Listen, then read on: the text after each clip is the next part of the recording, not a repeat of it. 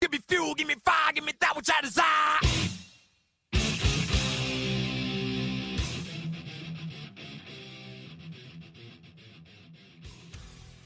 Hey everybody, welcome to episode 64 of Metallicast, the Metallica podcast. I'm your host and fellow Metallica fan. My name is Brandon. On this episode, I am joined by Metallica collector Wayne Summers. Now, for those of you who caught the last time Metallica performed on The Late Show with Stephen Colbert, they performed Battery for the 35th anniversary of Master of Puppets with the original Master of Puppets tour backdrop behind them. Well, they have not had that backdrop since the Master of Puppets tour. No. They had it returned to them by none other than my guest in this episode, Mr. Wayne Summers. So Wayne is going to talk about how he got into the band and, of course, about how he got that backdrop and the story of him returning it to its rightful owners, Metallica. So here's my conversation with Wayne Summers.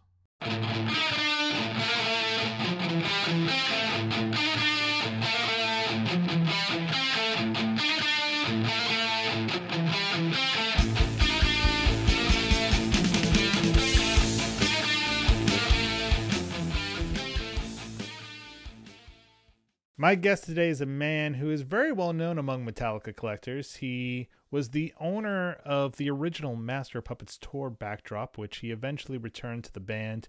You might have seen Metallica use it most recently on The Late Show with Stephen Colbert when they played Battery, celebrating the 35th anniversary of the Master of Puppets album. Please welcome to Metallicast, Wayne Summers. Wayne, how are you? Yeah, I'm very well, thank you. Thank you very much for having me on. Oh, my absolute pleasure. As soon as I've actually known your story for a while now as a Metallica nerd, and I just never really put the story with the name, and I had seen your name popped up on like the Metallica collectors Facebook groups, and I just never connected the dots until I was speaking to a couple other people like Brian Silver, who's been on the show, and Jason Long, who's been on the show. I was like, oh yeah, I got to get Wayne on Metallicast. It's how is this not happening yet? So I want to start at the beginning before we get into your collection, the backdrop, all that great stuff. Just tell me, when did you first hear Metallica? How did you get into the band? So that would have been 1989. So I moved, and I ended up moving next. So I'm from a little island called Jersey in the Channel Islands, which is just in between England and France. So it's like a 9 miles by 5 miles, tiny remote island. So we moved house, and I ended up moving next door to the front man of a local heavy metal band. And we went to the same school. So we started hanging out after school, playing, like, back then you're talking about like the Mega Drive console and the NES. So I'd go into his room, and he literally would have posters he was into everything from sort of like Skid Row to like Entombed, Carcass, Death Angel, like everything and anything. So so we're hanging out, and then I was like, do you mind if I borrow some of this stuff? Because like I was brought up on the Rolling Stones. So my late father was a massive Rolling Stones fan. So I got brought up on like Stones, Queen, bit of Thin Lizzy, Hollies, Shawaddy Waddy, like everything and anything really. So then I moved next door to this guy called Rob. So I said, do you mind if I borrow some stuff? And like, because you've got so much, so you tell me. And so he was like, right, I won't start you off too heavy. I'm going to give you 3 cassettes. So he gave me Appetite for Destruction by GNR. Yeah. He gave me Seventh Son of a Seventh Son by Maiden. And he gave me Justice on cassette. Awesome. And literally, I just played those 3 albums front to back for a few days. And I was just like, right, give me more. You know, that was it. So I got into all sorts like, Pantera, Skid Row, Slayer, right.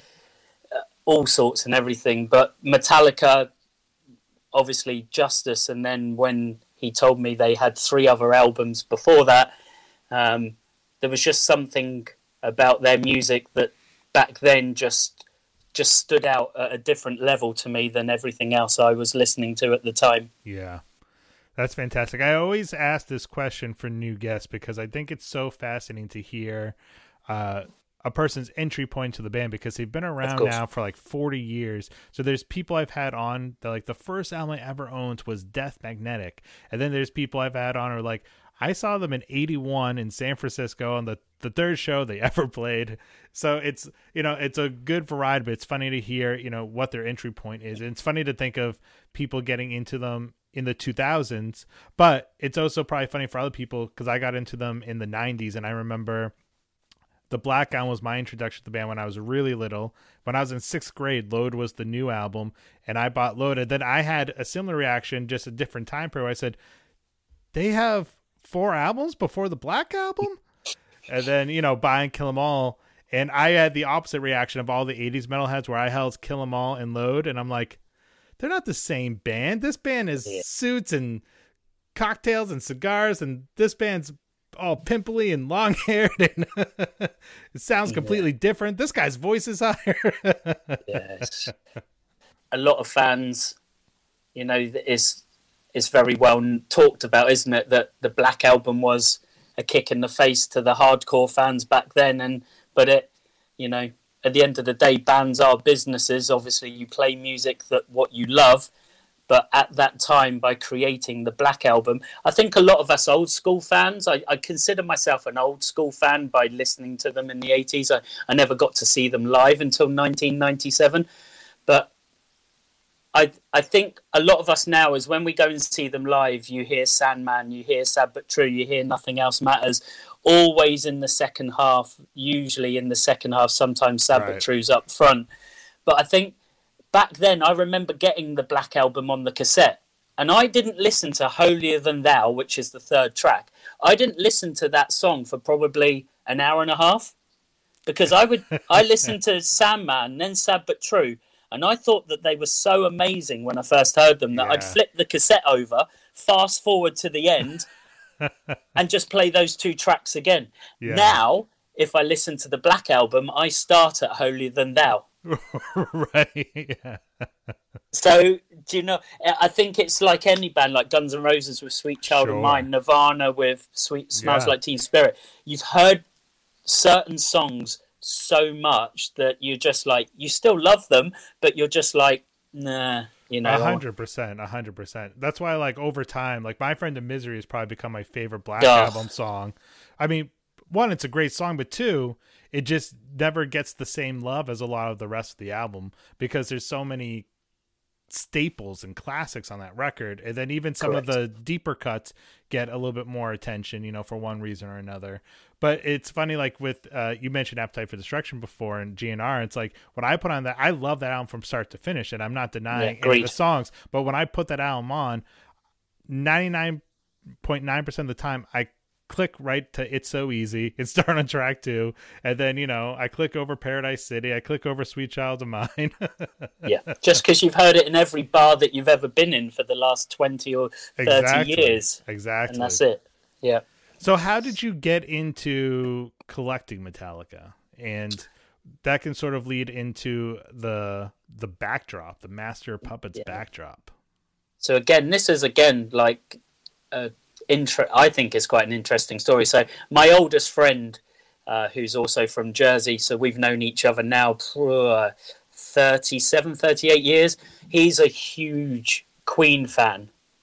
So he's been collecting Queen since he went to university.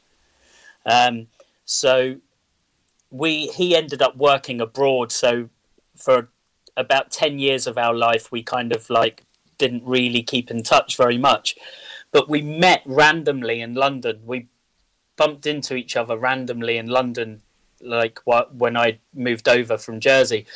So we became like, we kept in touch again. And then Brian ended up getting married and moving over to the UK. And we used to meet up like once a month. So he was like, hey, I'm going today, instead of you coming to mine or me coming up to yours, I'm actually going into London, into Victoria, because there's a huge record fair. So I just want to so we can do that and then go to a couple of bars in London. So I was like, Sure. yeah, okay, that sounds like a good idea. I'll walk around with you. So anyway, 4 hours later and about $500 in your currency, I'm walking out of this record fair buying more stuff than what my friend has in Metallica stuff than what he's bought in Queen. And it's funny because we ended up going back to his, and you get the Facebook timeline, like time hops, right? Yeah. Memories. So obviously each year that goes by, I want to say it was 2012, I think it was. And there's just a photo. I was that excited, I didn't wait until I got to my own house. As soon as I got back to his, I pulled out all the vinyl and a couple of Japanese CDs, I think, and some 7-inch. And yeah. I took a photo, and and then so since then, at the height of my collection now, as I'm looking at some of it on the shelves, is probably half of what it was. At the height of my collection, I was up at about £100,000. Oh, wow. So that's about, now in your terms, that's about $140,000. Yeah. So at the height of it, I had 900 12-inch, about 157-inch, about 800 CDs, 500 cassettes, 500 picks, all different, over 100 posters. I've got 95% of all the official glassware they've ever released. I'm trying to now picture my room upstairs and so I had all the fan cans, I had all the bobbleheads, every long box. I collected everything. So I wasn't, you see some people like Joe Pasella, he's the t-shirt god, Brian Silver, the signature god. Right. Who's that amazing, lovely Andreas Elker in Germany? He's the pick god. Right.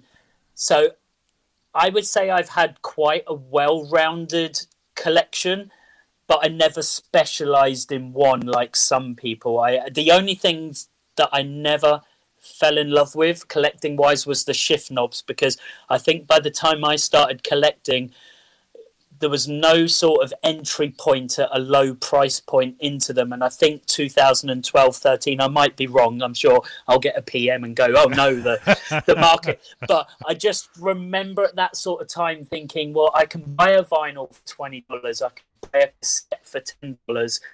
I can't buy a shift knob for less than $100. Right. Does that make sense? Yeah. So I think at that point that was the one thing I kept off of my resume, kind of thing. Like, no, I've got to draw the line somewhere. And I'm going to say something that's like quite a sad statement, in that I've had the most joy in my 9 years of collecting, because I still now collect 7-inch cassettes, picks, CDs. So I'll never sell any of that. But I've had more joy and satisfaction out of finding a rarish item and telling my Queen friend about it, because and this isn't aimed at anybody personally in the collectors group, because it's a need mentality sometimes in the collectors world, especially when you're talking about limited. And as I've got older and collected more, it's more of, I fit, and again, I might be wrong, but it comes across that some people, it's almost like I buy something to show everybody what I've got. Right. I sometimes question how personal it is to them, or is it a look at me? And I'm genuinely not thinking of any names. It might just be because it's language barriers with collectors across the world, that when they post in the collectors and then people comment on it, if someone puts something up that's limited to, 10 copies or something like that, do you understand what I'm saying in that? Totally, yeah. And I think, the fact that, social media exists, I think, helps kind of feed into that, even if that's not the intent. It's, they can, here, look at all my stuff. And it might not, that might not be the intent even, but it can, come across like that when there's just so much, like, I got to post this, I got to post that. And outside of collecting, outside of Metallica, I know people who, I go on my personal Facebook and there's people who post every little detail of their life. And I'm like, I don't need to know any of this. So it's like, when it comes to like your collection and it's just like, you start posting and posting and posting. I think it's almost like a little bit of an addiction and part of your like collection process for some people, Yeah, they're true. It's like the because I'm in the last, I think, 6 to 9 months, I've been lucky enough to join Phil Blackadder's admin team. So with Derek McCarthy, Oliver Rogel in Germany, Stephen Sandoval down under, and obviously Brian Silver as part of that admin team. So I watch, and you're almost like every single post that goes into the group now, you're on alert of doing it just to sort of keep the group rules in line. And the one that always gets me, and I have to bite my tongue because and a lot of people when they hear this will nod to this who know me. I'm very opinionated. Do you know what I mean? I sometimes think before I speak, but the one where I have to now as an admin bite my tongue is when someone says, I'm looking for this item, and someone decides to go into their personal collection, take said item off of shelf, take a photo, post said photo in the group. Oh, I've got one. That's not for sale. And not for sale, not for trade, but hey, I got what you're looking for. Yeah, I'm just going to slap you in the face and just show you what you're looking for. And I'm just like, oh, no. Step away. No, but don't get me wrong. Like I mentioned, Joe Pasella, Brian Silver, I'm very lucky enough that I've been to his house and seen, I've seen the Holy Grail collection. And I tell you what, and I'm not just saying this because like I've only met Brian twice. We met at the S&M2 shows as well in September 2019. But he genuinely is one of those, don't get me wrong, he is very proud of the items he has, but he literally, when I went down into his the dungeon, he just let me have my own time down there. He didn't go, hey, you've got to look at this, you've got to look at that, oh, what do you reckon this, I paid this for that. He wasn't like that. He literally just let me take it all in my own time. And I've been to a couple of Dirk Benker. Now me and him, he might not, I don't know if you know him, he's a big collector in Germany, and he specializes, I think, in the Justice era. Right. And he genuinely has some, he's got a wow collection because he really centers in on that. And I've met some great people who are like Bill Sonneville. I did a charity waffle today. There's a new guy in our group called Peter Ryan who toured with Metallica. Didn't tour with them, but he went to watch a lot of shows in the UK in the 80s.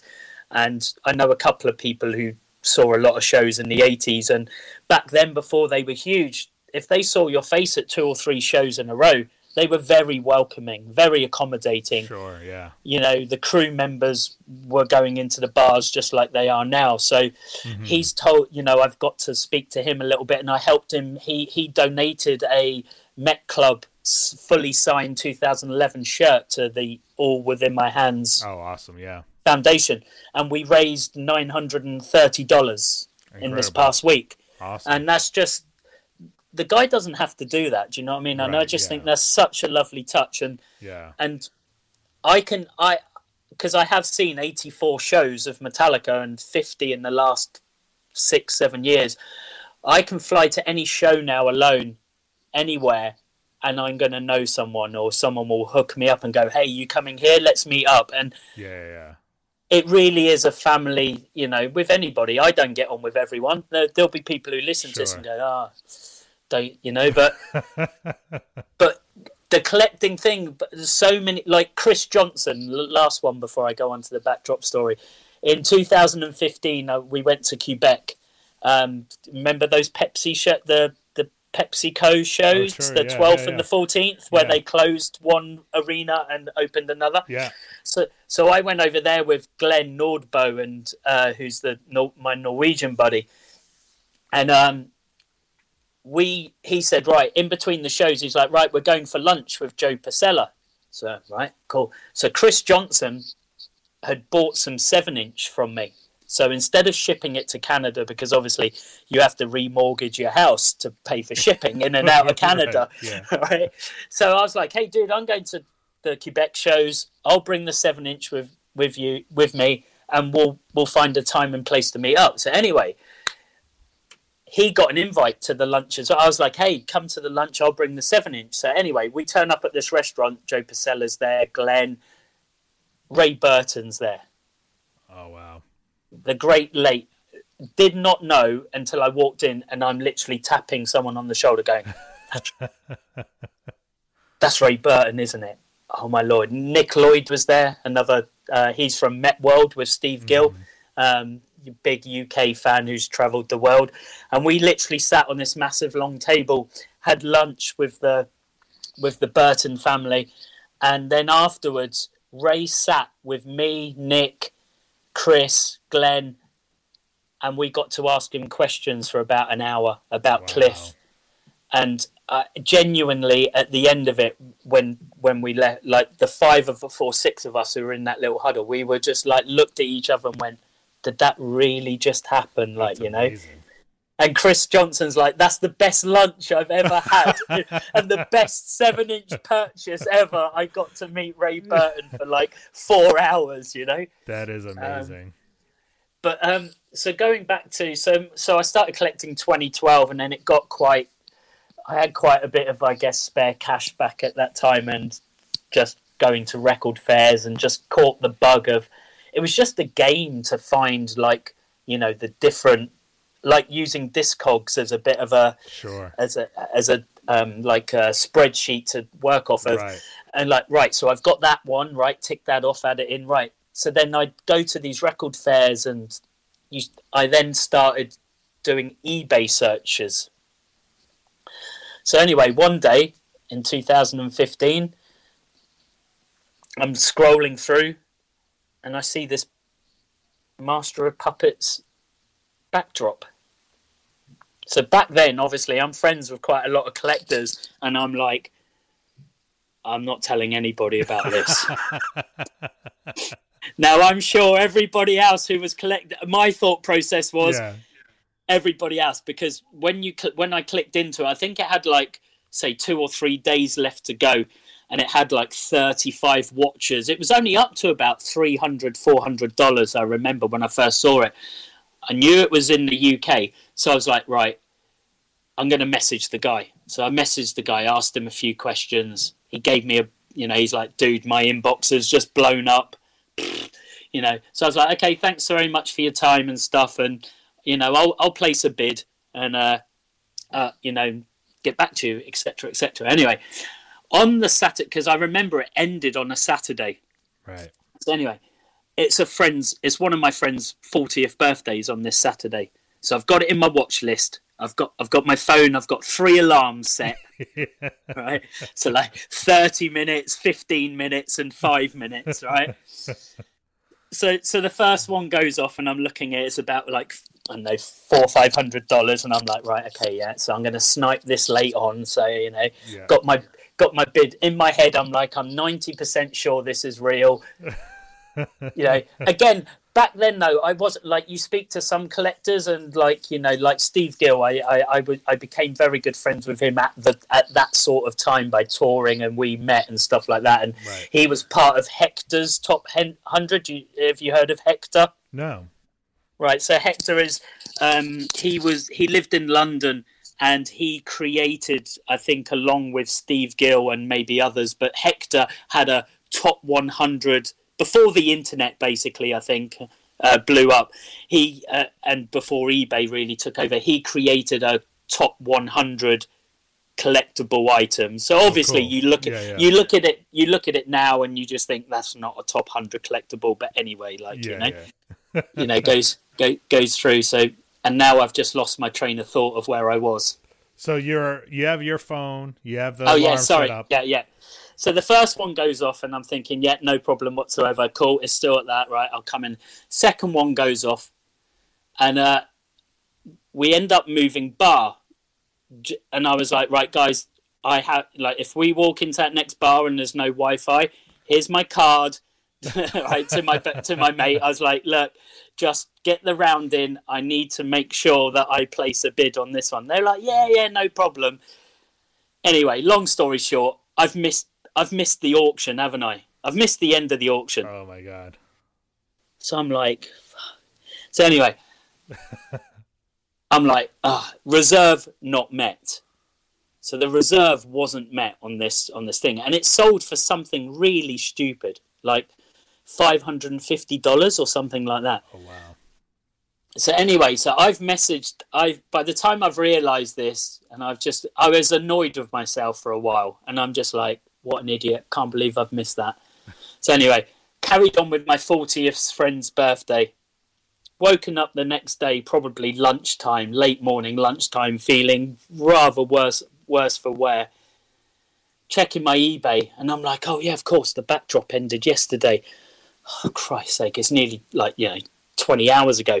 Anyway, so I sent the guy a message and going, hey, completely forgot. Remember we chatted in the week. Forgot to bid on your thing. I was out for a birthday party. Didn't bid on it. I'm guessing it's gone, but could you just tell me how much you sold it for? Because I know your reserve didn't meet. And he said, thank you very much for replying to me. I think he said something like I was the 21st person to message him. But I was the first from England. And because this thing weighed about 10 or 12 pounds, I think it weighed about 12, 14 pounds. Yeah. He was like, look, this is how much I want for it. I've got people who have offered me slightly more, or more in fact, but they live in USA or they live in Australia or Canada. Right.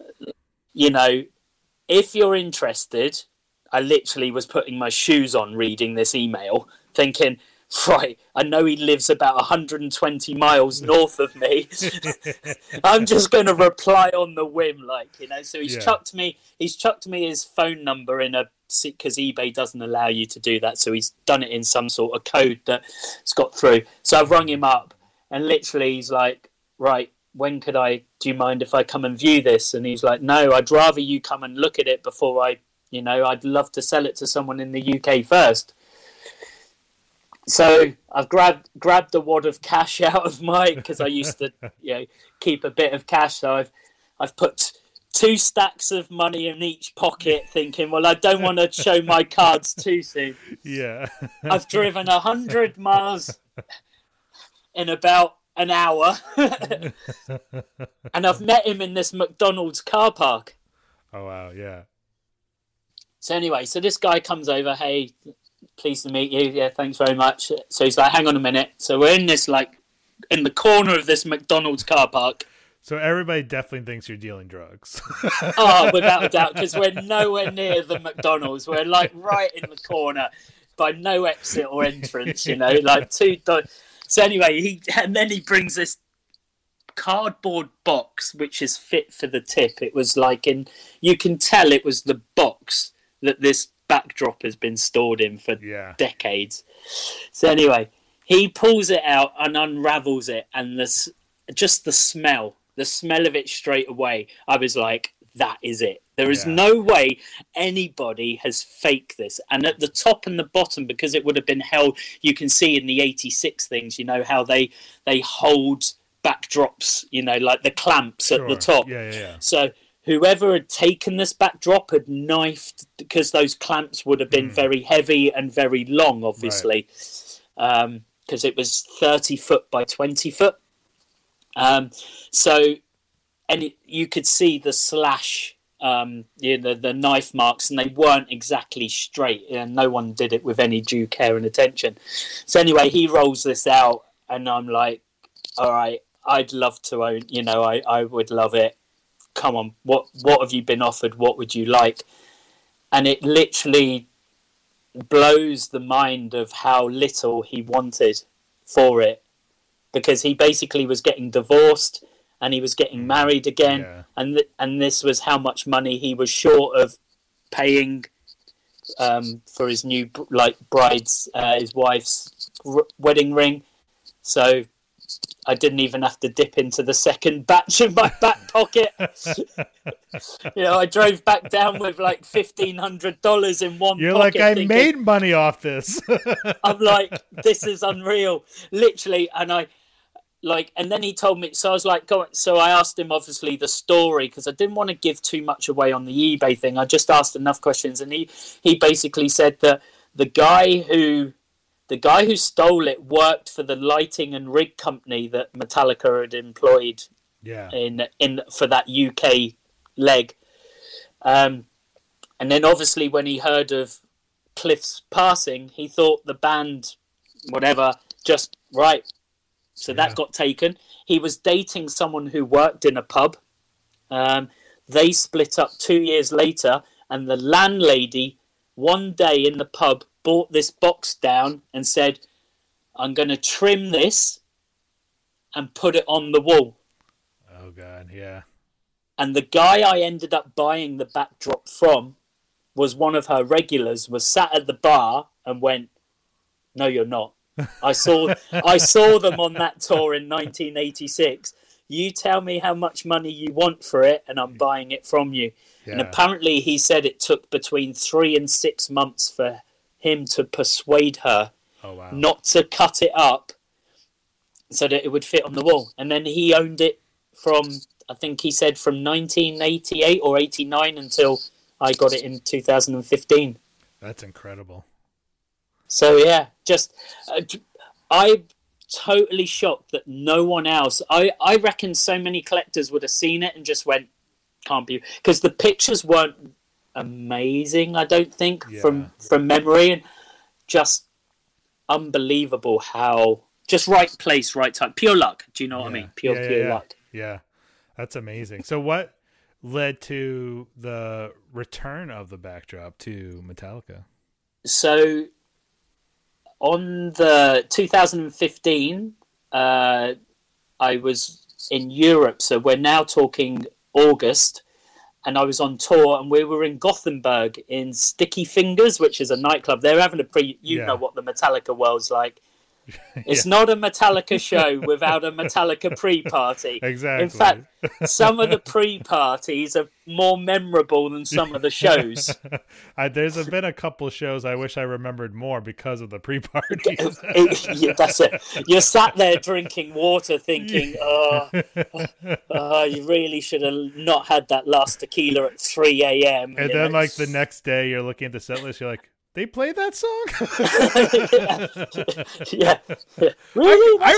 I remember that. Totally, I remember that. Yeah. Thank God for YouTube. I remember it. So we're in Sticky Fingers in Gothenburg in this pre-party, and once you've you're doing like in the US, they were doing I think 6 shows in 12 days or something like that, and so we're there at this pre-party, and someone who I'm with basically says, there's Nelson from the crew and a couple of the crew members, and you start to recognize the guys because they did the by request show tour.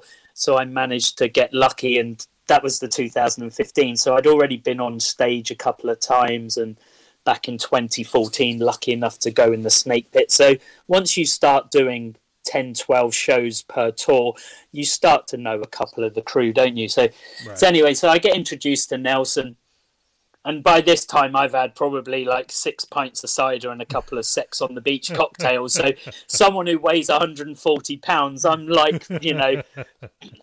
I'm on my last legs, do you know what I mean? And trying to drink with my Norwegian buddies, Glenn and Ola. I don't know if you know those two. No.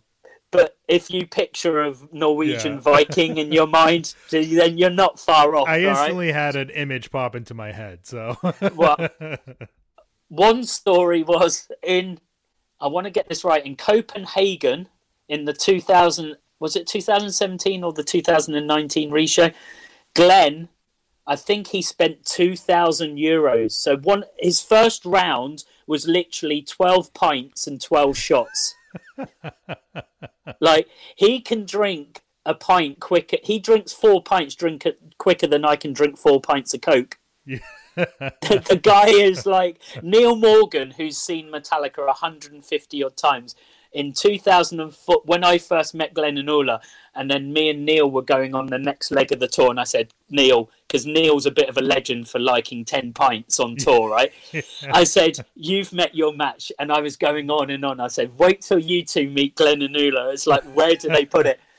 So we were in Rome, and at the pre-party, and I swear they nearly killed. Me and Neil Morgan walked the wrong way up a motorway in Italy at about 1 a.m. with no lighting, and I don't know how we survived. But anyway, we're back in Sweden at this pre-party. So anyway, and I'm just like half cut, and I've just got my phone out and gone, I've done what I said that I don't like people doing, haven't I? I've got my phone out and gone, yeah. Look what I own. And Nelson, I've never seen someone sober up so quickly in front of me.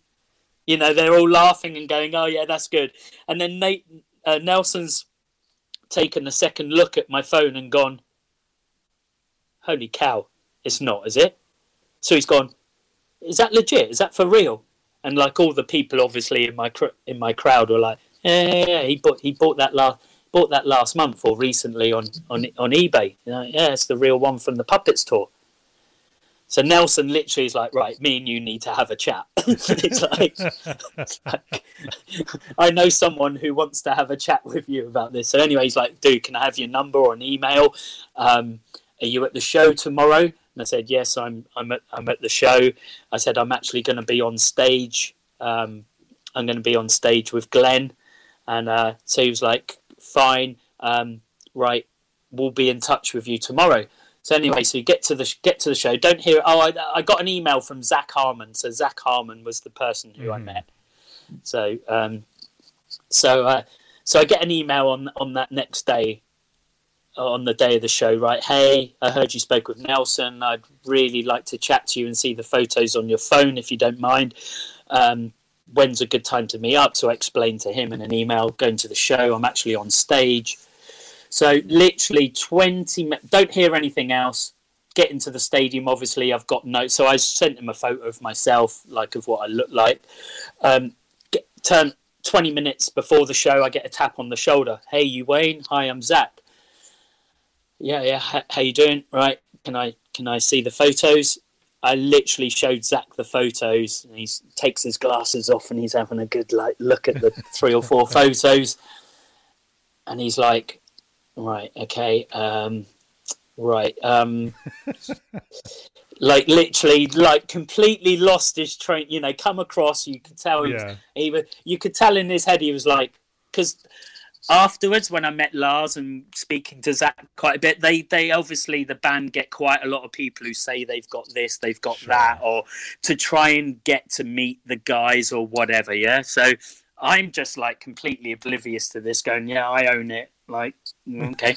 so Zach's like, right, are you going to the Reading or Leeds shows? Because they were doing, so it was Gothenburg, and then I think it was St. Petersburg, Moscow, Leeds Festival, Reading Festival in England. So I said, yeah, I'm going to both of those.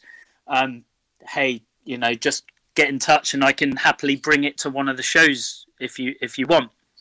So email, dialogue, blah, blah, blah. He's like, right, can you bring it up to the Leeds Festival show? So that's about 200 miles from where I live. Mm-hmm. So anyway, on the day of the show, I thought, right, I don't think I'm coming home with this. Yeah. So I had a back garden, and no word of a lie, my back garden was 30 foot by 20 foot.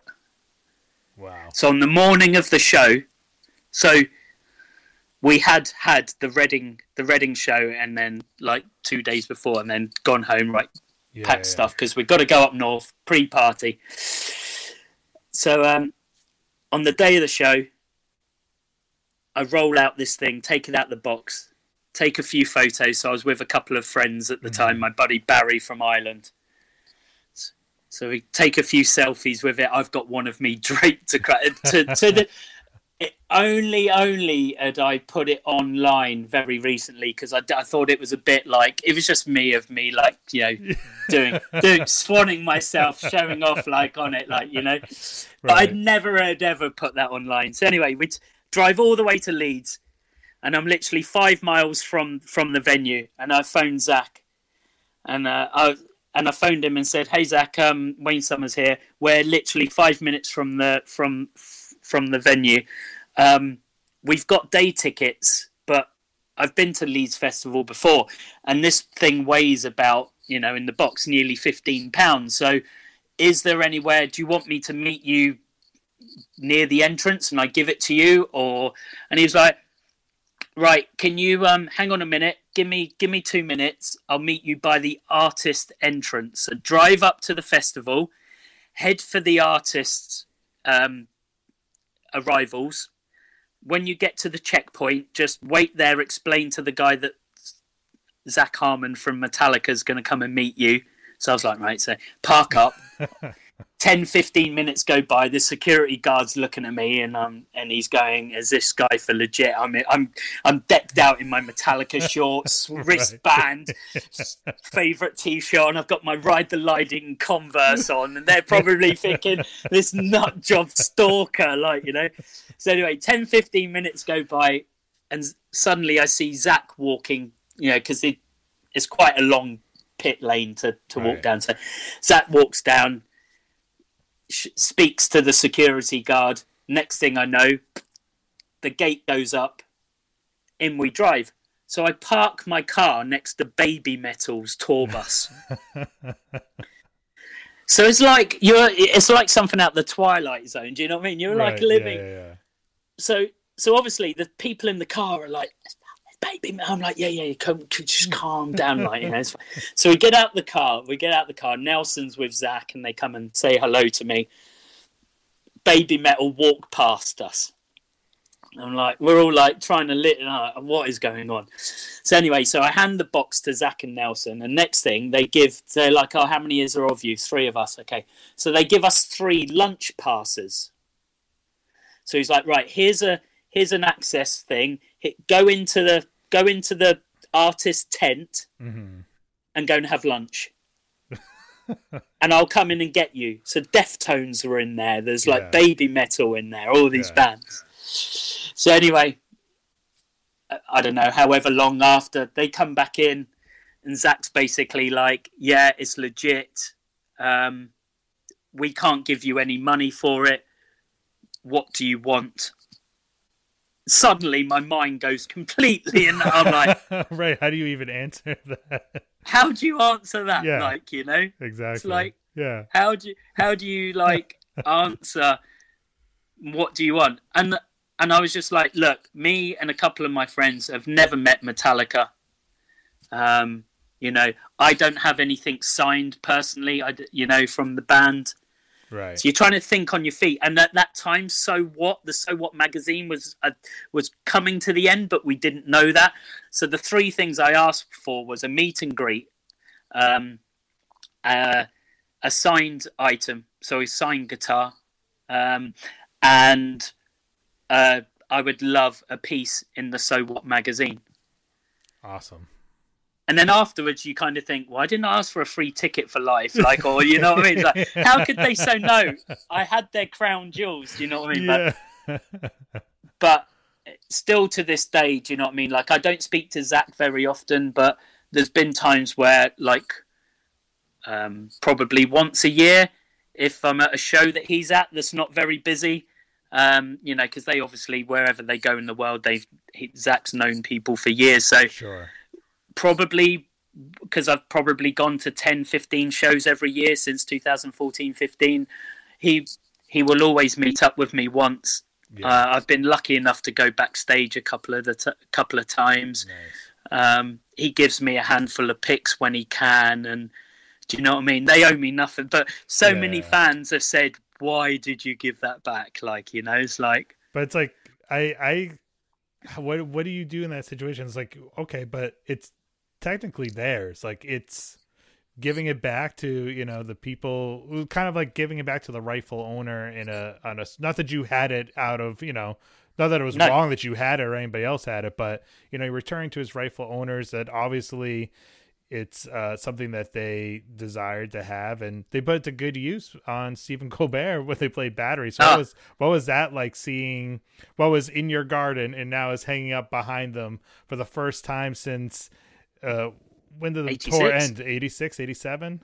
Yeah, 21st or 22nd of so that backdrop never went to Europe.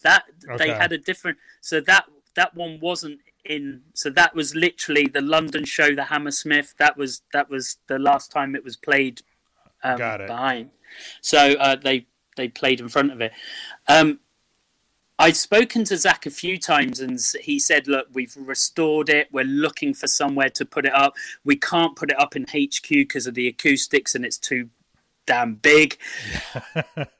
So I obviously knew they were playing that show, but Zach hadn't told me they would, because again, we don't speak. I don't like to bother him. I don't want to be that nutty fan that has to message him every week and stuff like that. Hey, Zach. Yeah, exactly. No, you know. Yeah. So I woke up the next morning because of, obviously, I was asleep in the UK when it happened in America, and I was like, I have a lot more notifications on Facebook than what I usually do at this time of the morning. What's happened? So anyway, you're like, who died? Who died? Yeah. Who's died, or what's happened? Who's released something? Something major has happened, like, you know. So obviously my inbox and tags on Facebook, and I'm like, wow, this is simply like, it was just, honestly, it was just so nice to genuinely not want anything or not want much from it, and for it to go back to them and to see them. I could imagine, because I know I got the honor of, James asked to meet me. So when we got the meet and greet in 2015, it was just, not just, but it was Rob, Kirk and Lars. So James obviously had stopped doing the meet and greets off his own back. So they didn't say to me I was going to meet James. There was no talk about that whatsoever. So at the end of the meet and greet, Zach and Jeff turned to me and said, hey, James would like to speak to you. So that was like, and from that chat backstage of the Leeds Festival, I know how much it meant to him, because James owns the last Thin Lizzy backdrop that was ever played. Oh, wow. Because Cliff was such a huge Thin Lizzy fan. Yeah. So he was like, literally, genuinely, I thought this was the closest we'd ever get to, you know, seeing that backdrop. So, you know, and he dedicated Seek and Destroy to me at the Leeds Festival, which, you know, in front of 100,000 people. And then at the end of the song, he came and found me because that was still by request on stage, and he handed me the pick that he used Seek and Destroy with. Wow. So that's amazing. That to me was more than enough than me ever ask it. There's nothing you can. Yeah, I mean, there's no ask for. There's no price tag you can put on something like that. That's just a priceless memory that's personal to you now. So it's like you got this amazing piece of Metallica history and music history, but then it just turned into a really awesome personal moments that, I mean, I think of all the Metallica fans that would rather have what you got in the end than that backdrop, you know? So and I feel vindicated. I feel vindicated by giving it back, because my inbox, like Joe Pasella, I keep mentioning him because every year it comes up in the timeline. He just messages me one line: "You're a better man than me." And I'm genuinely not, right? I'm not half the guy he is, right? But he's like, there is no way after smelling that and owning that could I give it back. But in my meet and greet, I did joke, because Lars was joking. He's like, hey, do you have the crosses, you know? Yeah. And I joked and said, Lars, you're lucky that thing was 30 feet by 20 feet, because if it was 15 by 10 you might not have seen it, because it could have fitted on my wall.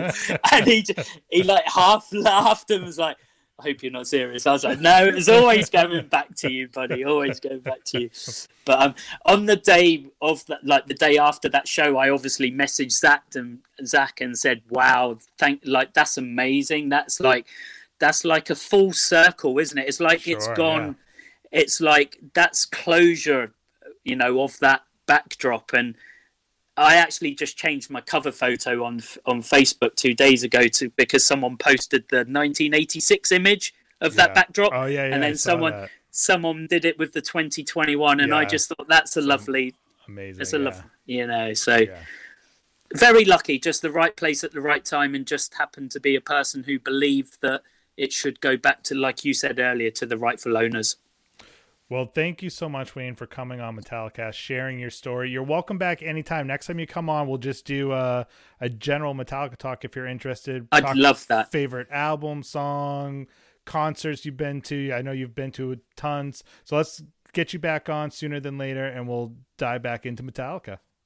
Thank you so much for your time. Thank you, sir. Thank you. Take care. Cheers. Bye-bye. Bye.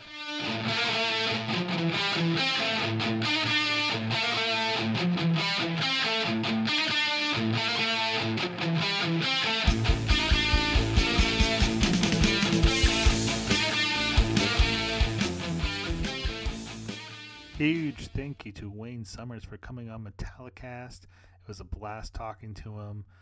I could have talked to him for 3 more hours, but I actually had to end the conversation. So I'm hoping to have Mr. Summers back on sooner than later so we can continue talking about all things Metallica.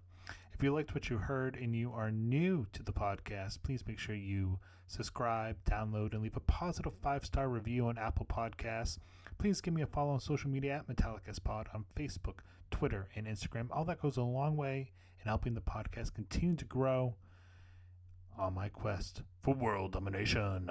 Till next time, ladies and gentlemen, Miller Piracy. Yeah! Fans not experts.